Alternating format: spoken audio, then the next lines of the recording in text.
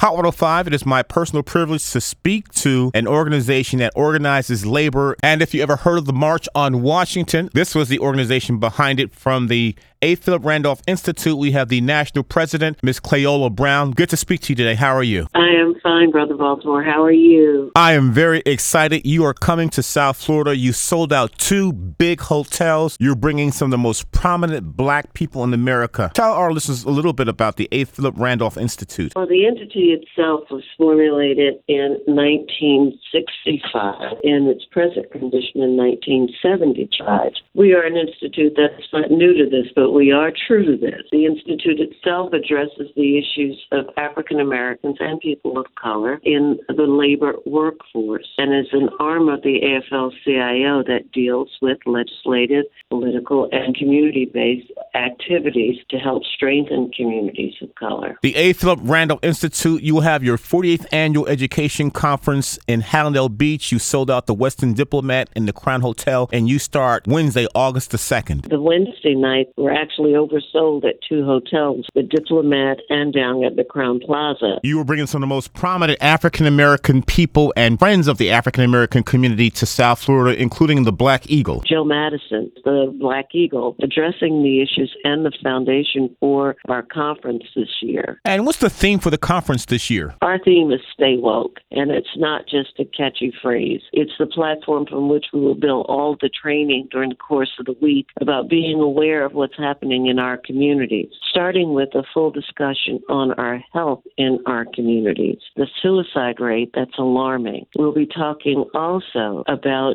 fighting depression. We'll be talking about food deserts. As the neighborhood changes, 2 things get created almost instantly. Good grocery stores that provide healthy food is no longer available to our community. In line with that is also financial desert. We know that the changes from brick and mortar banks, but the idea is to be able to have access to resources and our own money, the same as any other community. And we're not talking about payday lenders or title loan lenders, but we'll be discussing how is it that we turn that around. And this is just on Wednesday night, and you also have a very special guest, actor and social activist. You want to say who's going to be there Wednesday night? Wednesday night is pretty powerful because you'll have Danny Glover, who will be there, the actor activist. Sean Miles, who comes to us from Master Your Card, will be on that panel that evening.